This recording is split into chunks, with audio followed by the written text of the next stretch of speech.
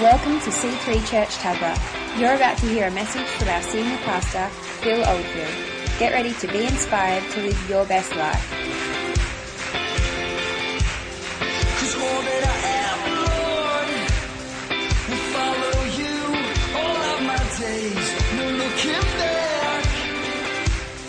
I've left behind my former ways. Christianity is so unique in the sense that we're not under rules and regulations, under laws. We have a personal relationship with God, and a lot of us heard God when He spoke to us and called us into this sweet relationship with Him. Who's like that? That God spoke to you, that you heard God in your heart. Now, what we got to be careful of is that we come into the life of the church, that we don't end up just abiding to a lot of sensibilities of, coming and, behaving and coming under, this behavior system. But no, that we actually continue to be hooked up with God and commune with Him and speak with Him. The Bible says pray unceasingly. That doesn't really mean, pray as such, but it means that you're always harking back and you're always sort of, abiding in God and mindful of God and communing with God, that you always know that He's there, and that even in your subconscious and even in your mind, but even, especially in your heart, you're always communing with Him. Who's a bit like that? No matter where you go, you're just communing with God.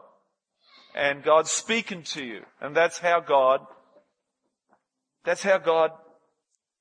like if I didn't speak to Julie, if I just knew of her and didn't speak to her and she didn't listen to me and I didn't listen to her and we didn't actually, that actually happens, but, that actually happens, but, you keep that happening, man, guys, let me tell you, you're not going to get nothing. I mean, you're gonna, all right, we're ready. What do you mean we're ready? I don't even know you. I don't even know you. Who are you? Bible says, my sheep know my voice. They will not follow the voice of a stranger. And, you gotta work at this stuff of befriending God, loving God. It's not all, and He wants you to be a friend. He said, I no longer call you servants, but I call you friend.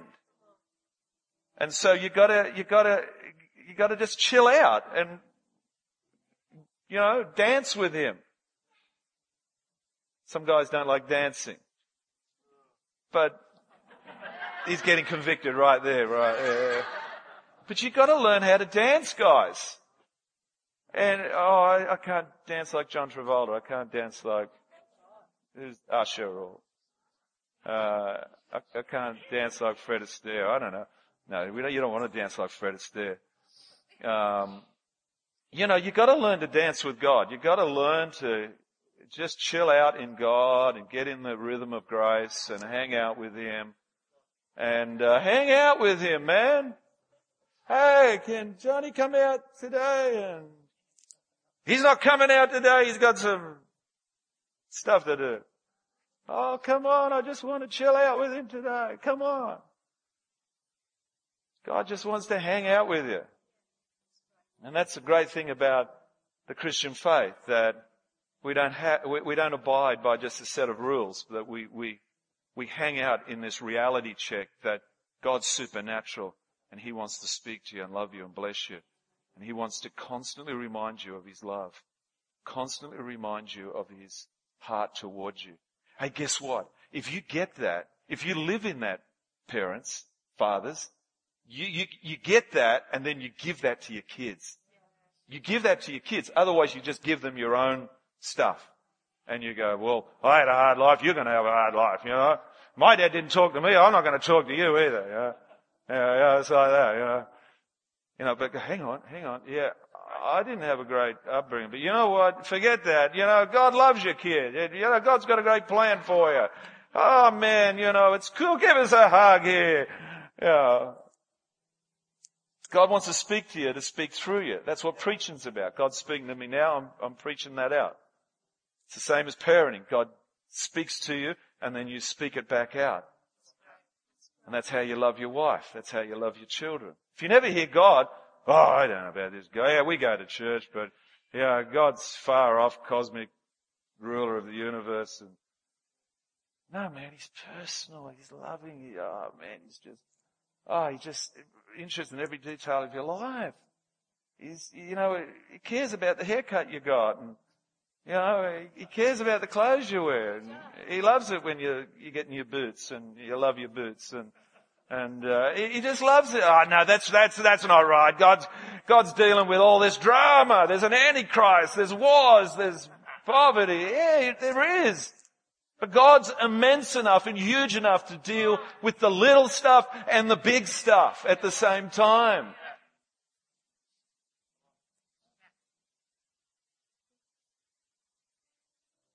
God loves His children. We're His children. He's not saying, hurry up, grow up, stop fooling around. Look at you, carrying on that frivolity and foolishness. Parents get a bit upset with their kids. That's why. Have kids when you're young, not when you get older, parents. Because when you get older, you go, oh man, what do you do? You want me to slide down the slippery dip with it? No, I'm not doing that at 35 years of age. Come on. Of course you get. Julie, one of her breakthrough things was when she got healed. Because Julie went through a lot of inner healing. And she said, you know what? I'm going to go down that slippery dip that I was always intimidated, but always just didn't happen for me. Playgrounds and having fun in parks and that. Pull over. What are you talking about? No, pull over now. There's one now. I've been spying that out. Pull over at the park. Down she goes once. Hurry up. Come on. Get back there. Down again. Yeah, but that's what she wanted to do. I mean, Bible says that Jesus, when the children came to Jesus, is this cool? Is this all right? Lost all the notes. I thought this was going to happen. When Jesus walked through a town, the little ones, 7 or 8, even 9, would run to Jesus, and the disciples say, hey, now come on, he's too important for you little kids. Can you keep your kids under wrap? Jesus said, no, the kingdom belongs to one such as these. The kids, meaning that kids have this innocence and just this beautiful innocence about them that is able to interpret who Jesus is, relate to Jesus without pretense, without trying to impress Him, because that's what you do when you get older. You try and impress, and but the little children, Jesus said, unto one such as this, the kingdom belongs. I said last week, sheep, we're likened to sheep in the Bible, because sheep are simple, uncomplicated. And don't we get complicated as we get older? We get more calculating. We barcode people. We put, like when you get your groceries, you get your product and I thought he was one of those. You put him, got her number 2. But when you're young, when you're simple, when you're young and innocent, untainted by the world and, you just love everyone. And you're like Andrew Flaxman, who just wants to bless and encourage everyone, even at 2:00 in the morning. But sheep are uncomplicated, and they apparently keep their eye on the shepherd a lot. And then the shepherd is very intentional of leading them to the best pastures. And the church is called the pasture of His love. And if we keep our eyes on Jesus, and if we just lighten up a little bit and keep it a little bit simple and uncomplicated, and keep our eyes and ears open to Jesus, He can lead us into good times. Ultimately, God, the love letter God's love letter, called the Bible, ultimately proposes to us a good life. A good life. A life that's happy. Now, we should be serious. We should be weeping. Yeah, there is times of weeping. There's times of crying. And life is tough. But at the end of the day, God wants you to be happy. God wants you to, have a great friends, a great life, and then give that life away. I'm sure as I was watching the TV, the Christian TV station, watching these Indian people banging away in a rock quarry because they were $600 in debt. They borrowed $600 from the rock quarry owner, and now they were in debt, not just for their life, but generationally they were in debt. And so the 2-3-year-old kids, 3-4-year-old kids, say, because you can swing a hammer maybe at 2-3, were literally in the quarry banging the rocks also. There was mum, there was dad, there was the kids banging, hammering, crushing rocks in a dry rock quarry. I'm sure that's not God's will. That's not God's will. You know, if we can receive the voice of God unto our life, we can receive so much of His heart for our friends, the family in the rock quarry, the people that God puts on your heart to love and to bless. But if you can't hear the voice of God and you can't receive the love of God, it's hard to give that love away. Ultimately, God wants to love us that we might love others. Is that true? I'm not going to be able to do any of this because... Do you want me to do the last page? Is that cool? I said something like this: let's believe we can train our children up to recognize God's voice for themselves and live always out of His voice, His vision and purpose for their life. That is, Dave, that's the best thing you could ever do. Help your children hear God. Because you can't be with your children all the time. And we can't lord it over our children. But you can help them hear the heart of God for a situation, for their life, and for others. And with that voice that they can hear when they're born again, because that's the requirement. That is the fact that we need to be born again so that our spirit is regenerated by the Holy Spirit, and then the Holy Spirit can allow you to hear. That channel of grace, by the way, is the best thing you can ever give anyone.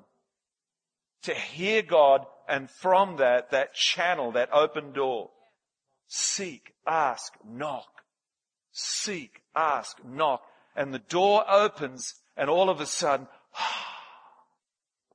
man, God, He loves me, even me. And once anyone feels that, he's ready to stand up under any situation and even do God's bidding. And that's why people want to do God's bidding, because they have received amazingly from God in such a dramatic way. I said that last week that some years ago, Julie and I, we were coming to church. It was all good, but we in the early 90s, we had a massive encounter with God. And of course, we were never the same again. We were forever ruined for the ordinary. You ever heard of that saying? Ruined for the ordinary. And we were now hearing God 24/7. We couldn't turn this down. You know how some people like the TV on all the time? It's real, I can't handle it, man. And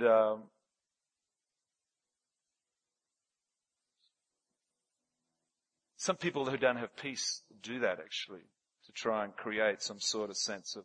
Anyway. But when you're hearing God, and when you're in the presence of God, you like to be able to abide in that presence no matter where you go. And especially as you get down the track in practicing His presence and practicing hearing His voice, you then take that into your home, and then you create this environment in your home. Is this helping someone? Where your home becomes like a place of His presence. And then you find yourself just got that light worship music. Most of my worship music now is just atmospheric, ambient, just atmosphere. And because why? Because I'm constantly hearing God. God's communing with me. We're chilling out with each other. He's expressing awesome stuff. He's layering in my mind thoughts, and His ways are not our ways. His thoughts are not our thoughts. As the heavens are higher than the earth, so is His thoughts. So are His ways. We're always trying to extrapolate the best way through life, aren't we? Trying to navigate, especially as a minister, trying to navigate. Because I'm leading you. I'm leading the people into a fairer land, into the promised land. And we've got to be hearing God. And so that's what you can have too, ultimately. You can have that sense of hearing your awesome, extraordinary, fascinating, intriguing, exciting, mysterious, yet accessible being, our God. I stated this last week. Normal Christianity should mean hearing God's voice. God has a detailed, remarkable plan consistent with His character. He is a remarkable God. But He never asks us to make up some plans and then ask Him to bless them. No, we read in Jeremiah 10:23, I know, O Lord, that a man's life is not his own. It is not for a man to direct his steps. And I said this, okay, so obviously, in order for us to know what His plans for our lives are, we must be able to hear His voice. The good news is this, in Proverbs 20:24, and the guys can't put these up because I'm not on the same page. I've actually not even preaching my message this morning, but the Lord's speaking through me, and someone needs this. A good man's steps are directed by the Lord. How then can anyone understand His way?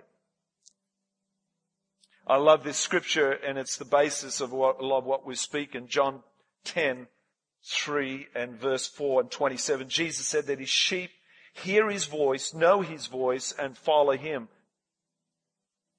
But then again, we did say sheep are very simple and uncomplicated. Okay, let me just give you the first page.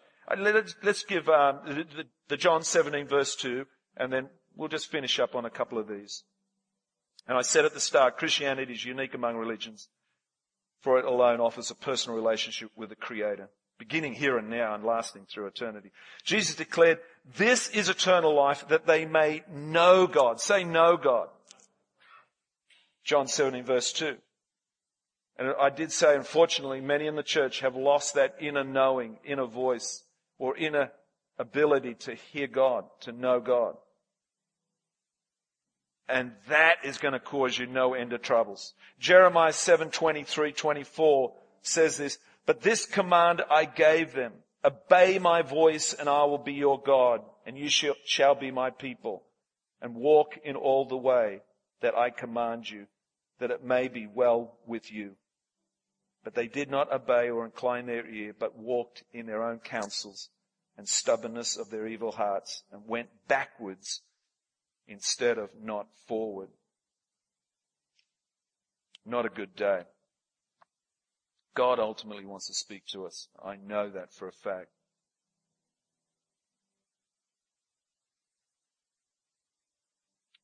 I love this too. I said last week that we haven't got the faintest idea what we should do. And, but then the Bible says in John 8:47, which is quite reassuring, he who is of God hears God's words. And in John 18:37, everyone who is of the truth hears my voice. Got to hear Him, folks. And then of course I'll drop in this little bit about parenting, about hearing God and allowing God to. We're allowing our children to have this open channel to hear God and feel God and experience God. It's a powerful thing. Then they would understand the God that's within them and all that he wants to do. In Philippians 1:6 it says, he who began a good work in them will carry it on to completion. No doubt, I believe that for these children that we're here today. The God that began a good work, even in their mother's womb, is going to complete it. One way or another, it's going to happen. Philippians 2:13 says, for it is God who works in you to will and to act according to his good purpose. Imagine that. Imagine you could raise your children up believing that they are going to do God's will and are going to act according to his good will in their life. Imagine that. Imagine raising your children up, realizing they've got this huge, humongous disposition of knowing God, hearing God, but then knowing in their heart of hearts that they've got to do the right thing. Let's pray that our children always hear God, know God, love God, feel God. Let's all stand up, bless you.